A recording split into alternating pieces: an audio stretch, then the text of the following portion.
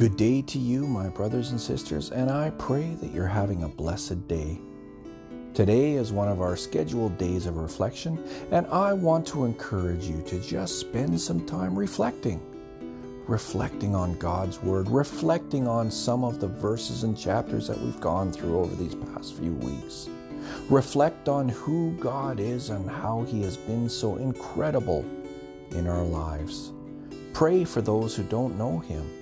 And come back again tomorrow, and we'll be here for another reading. See you then.